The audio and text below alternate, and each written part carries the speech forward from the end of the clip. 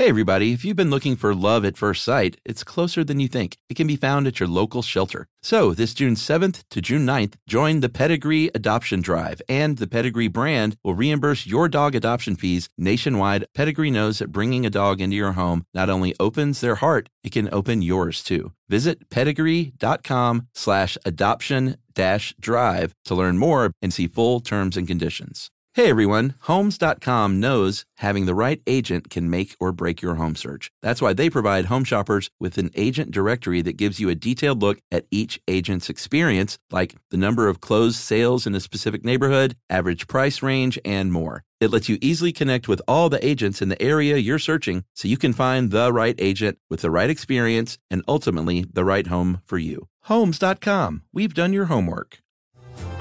Welcome to Stuff You Should Know from HowStuffWorks.com.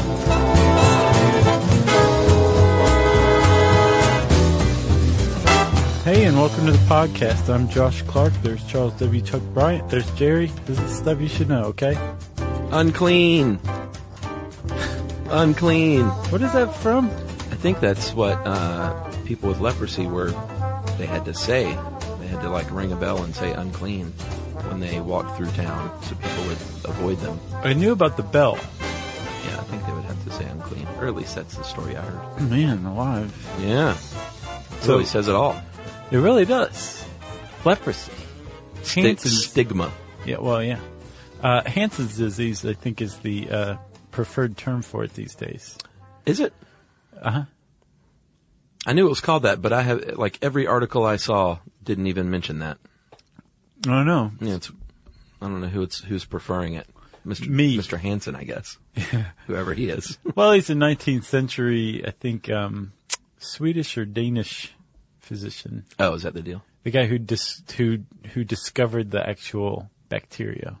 Gotcha. That does it. Yeah. Because we're talking leprosy, and it's a bacterial infection after all. Yeah, I think when folks hear the word leprosy or a leper colony, they a lot of times may not even know what the heck it is. And, I guess we should start off by just talking about the disease a little bit. Yeah, it's an ancient disease. I actually found something from the beginning of 2014, and they discovered a new form of leprosy. Oh, really? New to humans, but it's actually very old. But the fact that they can take this new form, the newly discovered form, yeah, and compare it to the one we've known about for centuries. Yeah. They actually found that the fact that they diverged so long ago makes them suspect that it's possible that leprosy, Hansen's disease, is the oldest infectious disease to humans around. Wow, really? Yeah. Huh. They think that it definitely originated in Africa, that it traveled out with humans in however many waves that went out of Africa to spread around the rest of the world. And one of the telltale signs that it's extremely old is that it only infects humans. As far as we know, it doesn't infect any other animals except supposedly armadillos. And they think that armadillos caught it from humans as recently as 100 or 200 years ago. Well, that's why if you're going to see leprosy in the United States, you're probably going to find it in Texas or Louisiana. Yeah. Because the armadillos. Yeah. Crazy. Weird. And there is leprosy here. I guess, I bet most people think that it's not in the United States at all, but, it is. It's super rare. The CDC says they get about 100 new cases a year, in the U.S., which is super, super low. And only about 20 to 40 of those are people born, in the United States. Usually the other 40 to 80, I guess, are bringing it in from another country. Oh, gotcha. And have it for years without knowing it. Because leprosy generally takes 4 to 6 years to manifest itself. I've seen 10 to 20. Well, I mean, it can take that long, but generally 4 to 6 years. Which is a big problem. Sure. Because, first of all, it's rare, but even in the parts of the world where it's not all that rare, you can be infected with leprosy, like you said, for many, many years. Yeah. And even if you do start to show symptoms, they don't just automatically point to leprosy. They can be skin rashes or respiratory problems or something like that. So by the time a doctor says, oh, you have Hansen's disease, you're in big trouble. Or it used to be the case. Yes, but now it is completely curable, which is great news.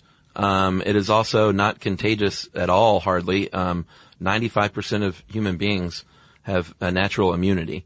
So the biblical times of in the Middle Ages where lepers were, and we'll get to all this, but when they were thought like if you come anywhere close that you're going to get this dreaded disease has never been true. Yeah, the thing is as ancient as leprosy is, they still don't know exactly how it's transmitted. Yeah. They assume that it's transmitted like most other bacterial infections, like either through saliva or mucus, like through a sneeze or something like that, or through cracks in the skin. And I saw both that it's either very hard to catch or it's not that hard to catch. I saw that it doesn't live outside of the human body for very long, or it can still remain potent in like just basically on some sort of surface or whatever. Oh, really? Yeah. But the last idea that it doesn't stay active outside the human body for very long is supported by the fact that they've never been able to come up with a leprosy vaccine because it can't exist outside of the human body, which is another idea or another reason why they think it's a very ancient human disease. Yeah. Because it's specifically tailored for humans. And do you know how it works? Yeah, sure. Well, you want to talk about how it actually, what it is, and then how it affects you? Yeah. Well, it is, they're little microbes called, Mycobacterium leprae, Leprae. Mm-hmm. They're little tiny rod-shaped microbes, and they infect the body, and you will get skin sores and nerve damage and muscle weakness, and you're gonna not be able to feel pain, which leads to more problems, like you will end up getting amputations because of gangrene because you injured your toes or your hands, right? And you don't even know it. Yeah, and the way that it does that on a cellular level is the leprosy bacterium hijacks what are called your Schwann cells. Your Schwann cells, they typically make some sort of fatty coating for muscle and nervous system tissue, right? Okay. And it turns Schwann cells into stem cells, which is pretty magical if you ask me. And it says, go forth and go infect the muscle tissue of this human, and let's see what we can do. So, like, again, it's basically perfectly tailored to infect and hijack the human body and affect you in all these horrible, terrible ways. Like, it shortened your fingers is one of the symptoms. Yeah. Meaning that they just kind of start going back like pencil nubs that have been sharpened too many times. Yeah, it was, if you're a biblical scholar, you have seen the word leprosy a lot in the Bible, but it didn't necessarily mean this specific disease. It could have been a variety of things like eczema or cirrhosis, because the word leprosy in the King James Bible in Hebrew, serath, could be a host of diseases that kind of make you look gnarly on the outside. Yeah. But there is a passage at least in, I think Leviticus, which is old, man. Yeah. And it says that you, Hebrews, are supposed to keep an eye on anybody who has a skin sore. And if that skin sore starts to spread, that person is a leper and they are to live outside of camp. There's kind of an early understanding of contagious disease. Yeah. They didn't necessarily know what it was or what was going on, but they knew enough to say, you hang out over there. Right. Because we've seen before that if people with Hansen's disease hang out with everybody else, other people can catch it. Yeah, and that was the beginning of what would end up being leper colonies, and we'll talk about that a little more right after this break. Stuff you should know. All right, game off. Let's pause here to talk more about Monopoly Go. Because in Monopoly Go, you can team up with your friends for timed tournaments where you work together to build up each other's boards. It's very nice.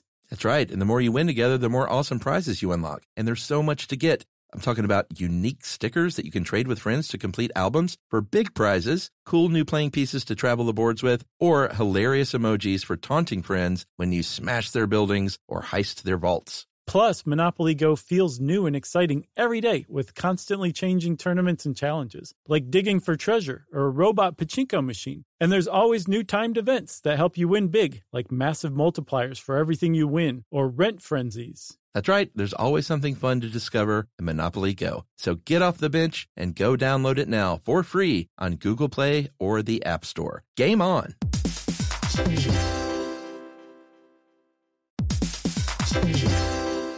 Hey everybody, if you're building a deck at work and you want to supercharge it, check out Canva presentations. Work docs have been the same for too long, but Canva docs are different. They're visual. They grab readers' attention with images, charts, tables, and videos playable right in the doc. Plus, docs don't have to be just words on a page. You can make your docs pop with Canva docs. That's right. And Canva presentations are designed for every workplace and every department. Whether you work in sales, HR, ops, marketing, and more, Canva presentations can be the solution for you. Sales decks, marketing presentations, onboarding plans, you name it. Canva presentations might be the most visually impressive presentations you'll ever use. You start with a stunning template, use it as a springboard for your design, adding images, graphics, charts, data visualizations, all from a massive media library. It's super easy to wow any audience with Canva presentations. So start designing today at canva.com.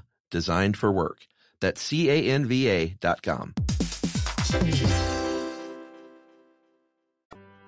Stuff you shouldn't know. So at first, there were no leper colonies per se. They were generally just shuttled to the outskirts of the city. Or camp. In London, Queen Matilda in 1118 founded, I guess, a camp that people could still come back into town and like beg for money and stuff. But they were always to go back to their camp at the end of the day. Yeah. This, just basically open land. It wasn't necessarily like some awful place to be. A lot of times, like these wealthy landowners would endow this land to keep these people there. Yeah. Because they were sequestered or ostracized or just kept outside, people with leprosy effectively formed a subculture or a subset of the population.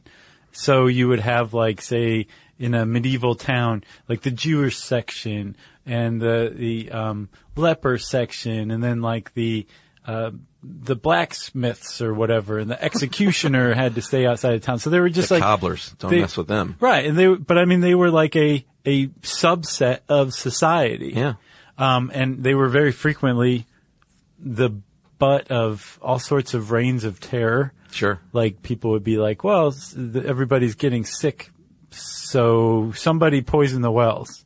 And it was probably the lepers. Yeah. And then all the lepers would be rounded up and killed. So lepers definitely were subjected to execution.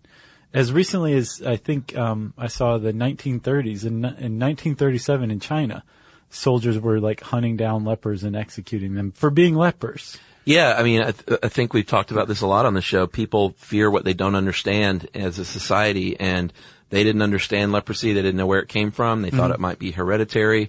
They thought it was super contagious, like just touching someone would infect you. Right. And so, and just because of the appearance that someone with leprosy would have, they didn't want to see them. They wanted them away so they couldn't be infected, and so they didn't have to look at it. Right. Okay. So the thing is up until the 19th century, basically, although they were a subset of society, they were still technically part of society. Yeah. Lepers were. Even though they lived on the outskirts, away from town, they were still part of society.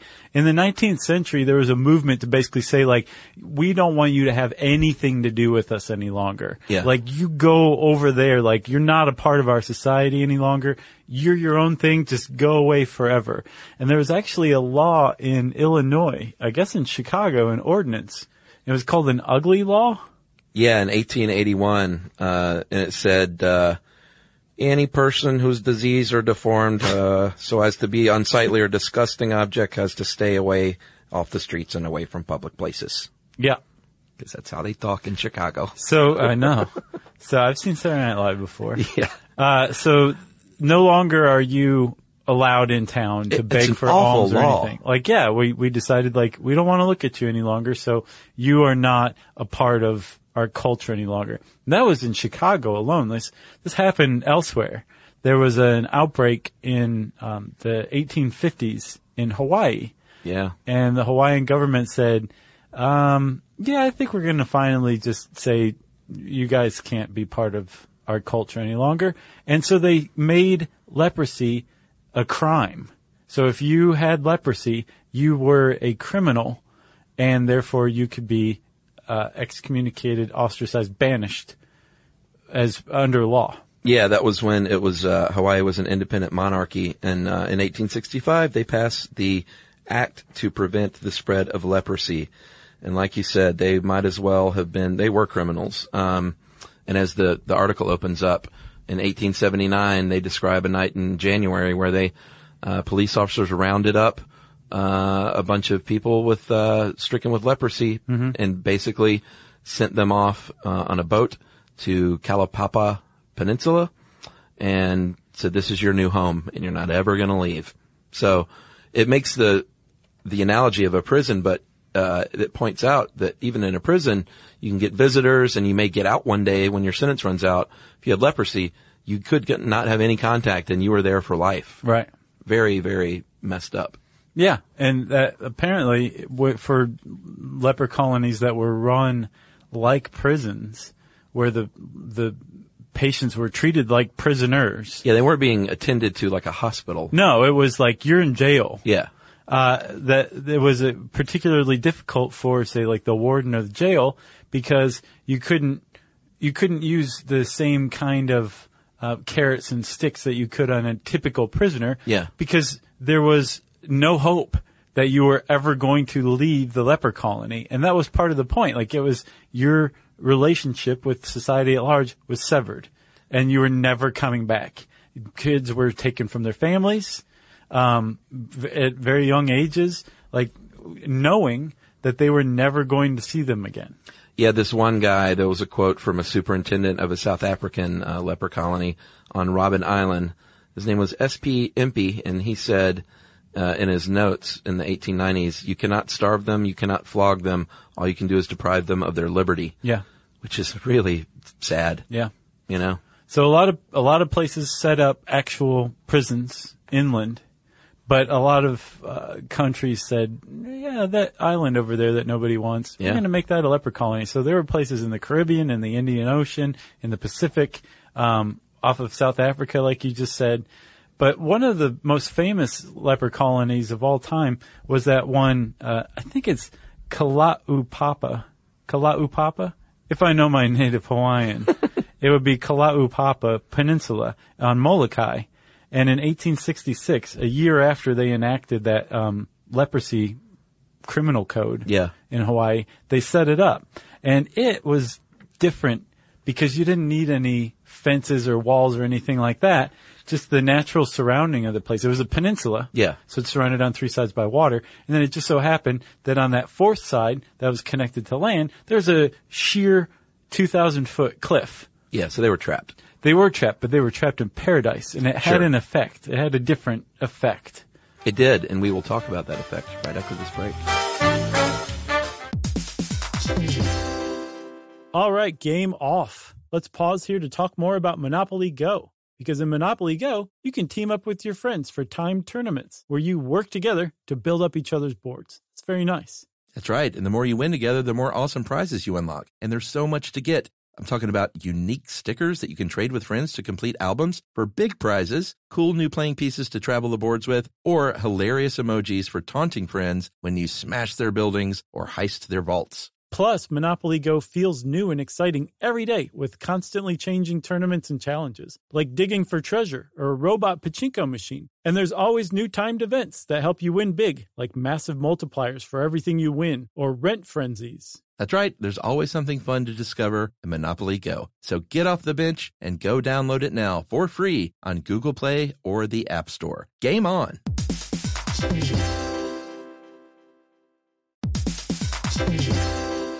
Hey everybody, if you're building a deck at work and you want to supercharge it, check out Canva presentations. Work docs have been the same for too long, but Canva docs are different. They're visual. They grab readers' attention with images, charts, tables, and videos playable right in the doc. Plus, docs don't have to be just words on a page. You can make your docs pop with Canva docs. That's right. And Canva presentations are designed for every workplace and every department. Whether you work in sales, HR, ops, marketing, and more, Canva presentations can be the solution for you. Sales decks, marketing presentations, onboarding plans, you name it. Canva presentations might be the most visually impressive presentations you'll ever use. You start with a stunning template, use it as a springboard for your design, adding images, graphics, charts, data visualizations, all from a massive media library. It's super easy to wow any audience with Canva presentations. So start designing today at canva.com. Designed for work. That's canva.com.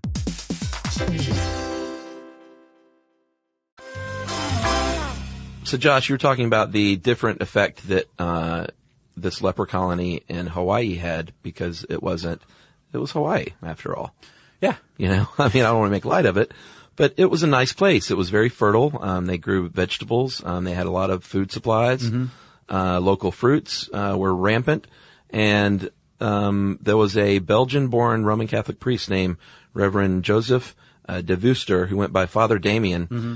And he really made a huge difference in the life of these people. Tried to make it as normal, sort of like a village as he could. You know, they built the schools, they built churches.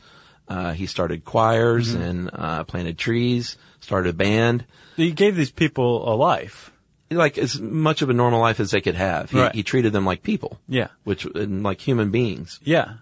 So, and not just human beings, but also people who had an infectious disease, like patients. Yeah. Patients who could still walk and talk and move around and needed some sort of distraction or some sort of fulfillment. Father Damien came and gave this to these people. He also badgered the government for money. Right. Which was good because they actually had an advocate for the first time. Yeah. It was basically like the Fifth Avenue Irregulars, but on a leper colony in Hawaii. Yes, right. Unfortunately, very sadly, Father Damien himself got leprosy and died at the young age of 49 in 1889. But he was canonized as a saint. A saint? 120 years later. During the big saint sweep of 2009. So that's a pretty neat ending to that story. Sure. For him. And that, the leper colony in Kalaupapa Peninsula. Man, I'm proud of myself for saying that one right. That is now a national park. It was created or turned into a national park in 1980. But the crazy thing is, there's still people that live there, at least as recently as 2003. What do you mean, people that live there? Like people with leprosy? Yeah. Oh, okay. There was a guy I saw, I guess in 2003, there were a lot of people that were told they could leave or something. I think they were just waiting for the last generation to die out. And they said, you know what? We've got this thing kind of licked here in the United States, so if you guys want to leave, go ahead. And some people said, I've spent literally my entire life here. I don't want to leave. This is my home. So it's a national park with inhabitants, which is rare. Yeah, that's a good point. In the 1920s in the U.S., we started to change our tune a little bit, and the U.S. Public Health Service said, you know what? Let's start a leper colony in Carville, Louisiana that's actually a hospital of sorts where we treat these people and try and make their life better and try and find a cure, which is, I think, what directly led to the first drugs in the 1940s being established. One called Promin that apparently is a pretty nasty way to treat it because the injections were so painful, but it was a good start. So it was painful. Apparently they figured out, but it was an antibiotic that did work. And they figured out that if you added it to a cocktail of other drugs, apparently it was easier to take because it was in pill form, I think is what they changed it to. Oh, really? In the 50s. Yeah. Or 60s. And then they added it to other drugs because the bacteria was starting to get resistant to this antibiotic alone. Right. But they came up with a cocktail in the 60s or 70s and now have a regimen that can cure Yeah. leprosy in 6 months. And it all came out of this leper colony at Carville, Louisiana. And there's a really, really neat documentary called Triumph at Carville about that, about how this place in Louisiana was the place where humanity licked leprosy. And Carville, Louisiana is named after James Carville's family, and he's in it. He talks a lot about it. Oh, really? That guy? Yeah, he grew up like down the road from it. I could listen to him talk, just that accent. For sure. I love it. But apparently, like, there was this kind of open secret that inhabitants would just leave every once in a while, and there was like a bar nearby where they would go and like drink beers and everything. Nice. They just sneak out and sneak back in drunk, like in the 50s or whatever. Good for them. Everybody just kind of left them alone, and they did their own thing. And, Well, that's cool. yeah, it's a neat documentary. It took, obviously, a cure for leprosy to begin to change the stigma, and the tide did start to turn on that stigma in the 1960s, and leper colonies started to close one by one. I think in Japan, they were one of the last nations to quarantine patients. They ended it in 1996. I think in Romania, there is still one colony where supposedly there are a few elderly patients still there. But India is where it's a huge problem still. Not a huge problem, but the biggest problem. Well, there's a lot of debate over just how big of a problem leprosy is. Apparently, the World Health Organization has said, we basically want to eradicate leprosy. Yeah. And so a lot of people accuse them of fudging the numbers. As one doctor put it, like, the best way to eradicate a disease is to stop reporting it. Right. So there's between, say, I think the World Health Organization says 100,000, 250,000 new cases a year. Yeah. And this one doctor, who admittedly has to do with this leprosy vaccine, says, no, I think it's more between like 1 million and 2.5 million new cases a year. Oh, those are new cases? Yeah. I thought there were less than 200,000, period. The reporting is all over the place. It is all over the place. And it's questioned. That's all I can say about that. India, Brazil, and Indonesia are the top 3 countries. And I know that in India, there's a colony in Kasturba Gram near New Delhi, and it still has that stigma there. Yeah. There are people there that are cured of leprosy that stay there because their families don't want them back. If you have leprosy, you are still likely to be ostracized away from your family because they just think it reflects badly. If you have like a boy and a girl and the boy has leprosy and the girl doesn't, like that girl won't even be able to find a husband because the brother-in-law has leprosy. Wow. So they're still sending them behind closed doors, which is super sad because it's just a disease like any other, and it's very treatable. It's because of the stigma of how it makes you look. Yeah. You know? Yeah. And I saw this thing. There was an inmate in an Ohio prison this week that was just treated for leprosy. Wow. He was just discharged from Ohio State University Medical Center, the Ohio State University Medical Center. You just won some fans. And he was just treated for like a few days. So apparently once you start this drug cocktail, they can cure you in 6 months, but you're not even infectious after like a few days of it. Wow. So they put him back into prison, and he had it before he had had it for years. Man, where did he get it? An armadillo or something? No, he was from, I think Micronesia. Huh. So they think he got it there, brought it over here, didn't know he had it, ended up in jail. I'm not sure what he's in jail for. Man. But, not for having leprosy. I know that. Not in the U.S., buddy. But they basically said, all right, you're going back to jail. Nothing to worry about. Going back to prison. He was like, great. Yeah. Thanks. And I'm sure the prisoners are probably worried because they don't listen to this podcast. Yeah. Well, some of them do. It's probably working in his advantage. Yeah, like stay away from that guy? Sure. Yeah.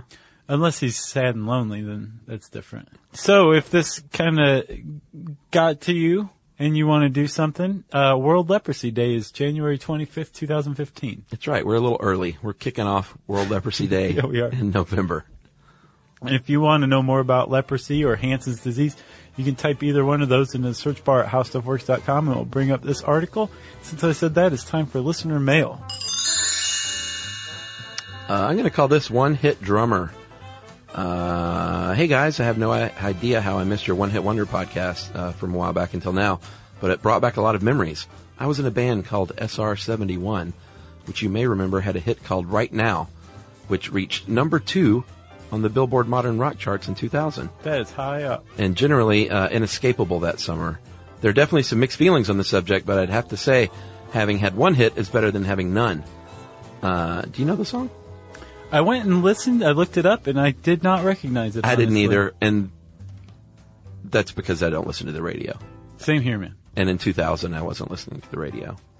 But it seemed like a very 2000 sort of song when I heard it. You know? Yeah. It fit that time period. Oh, yeah, and the video, too. Yeah. Then the dude's hair. I worked on a lot of videos like that at the time. Like, it seemed like there was, like, a lot of street partying and skateboarding and, like, you know? Yeah. A lot of that going on. Overacting. Although I got a brief small taste of the sweetness that is fame, it was enough to make me realize that what I thought I wanted wasn't very satisfying. The upside was having plenty of stories to tell. And fortunately, I keep a tour journal containing details that have mostly been lost from memory. Late night TV, daytime talk, guest spots on short-lived TV shows, several incredible gigs. Can't forget the 40 Watt Club in Athens. An amazing trip to Japan and one of the strangest experiences ever on German MTV. They make for some great life experiences that helps me see marketing for what it is in all its forms. The major label recording experience and the constant touring were beneficial from a musical standpoint, although playing the same bunch of tunes every night quickly became maddening. And I'm happy to know that I don't want to be on the merry-go-round of, or tour bus rolling petri dish. Gross. Unless I'm the one running the show. Thanks for a great show. Please keep at it. There's so much to know. And that is Dan Garbin. And that's one to grow on. Formerly of SR71.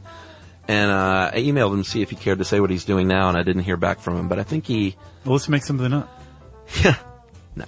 Okay. I think he's still drumming and like teaching, and I think he has a recording studio. I think he's taken like that road instead of the drudgery of the tour bus. Are you making all that up? No. I think that's real. What is that based on? His Wikipedia page. Oh, I gotcha. Yeah. Okay. I was going to say. Where else would I find it? I thought you were just making it up and wouldn't admit it. No. Thanks a lot, Dan. That's pretty cool, man. If you had a one-hit wonder, would you have... No, you wouldn't have one. You'd be a one-hit wonder, right? And your name is not fake Lou Bega. Man. We'd love to hear from you. You can tweet to us at SYSK Podcast, or you can say hey on our Facebook page at facebook.com/StuffYouShouldKnow. You can send us an email to stuffpodcast@howstuffworks.com, and you can just browse our awesome free site, StuffYouShouldKnow.com.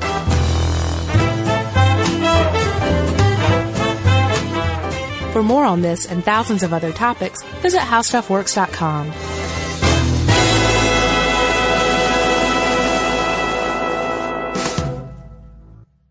Hey, if you haven't heard of Visible, well, now you have. They're the wireless carrier that's making wireless visible. It's in the name. Switch to Visible, the wireless company that makes wireless visible. Get a one-line plan with unlimited 5G data powered by Verizon as low as $25 a month, every month, taxes and fees included. Use promo code STUFF20 to receive $20 off your first month for listening to this podcast. Switch now at Visible.com. For data management practices and additional terms, visit Visible.com. The Visible monthly rate is $25 per month. Life in our modern age comes at you pretty fast, which makes our time away especially valuable. When I take time to relax, I like to get far from my everyday life, immerse myself in natural beauty, and have unique experiences. But you don't have to leave the U.S. to experience tropical rainforests and islands filled with adventure, warm culture, and national treasures. Visit Puerto Rico, an island with a vibrant spirit that will sweep you away. Because when you visit, you don't become part of the island, it becomes part of you. In Puerto Rico, you can forget where you came from and embrace where you are. Puerto Rico, where visits end, but stories last forever. No passport required for U.S. citizens and permanent residents. Learn more and plan your trip at discoverpuertorico.com.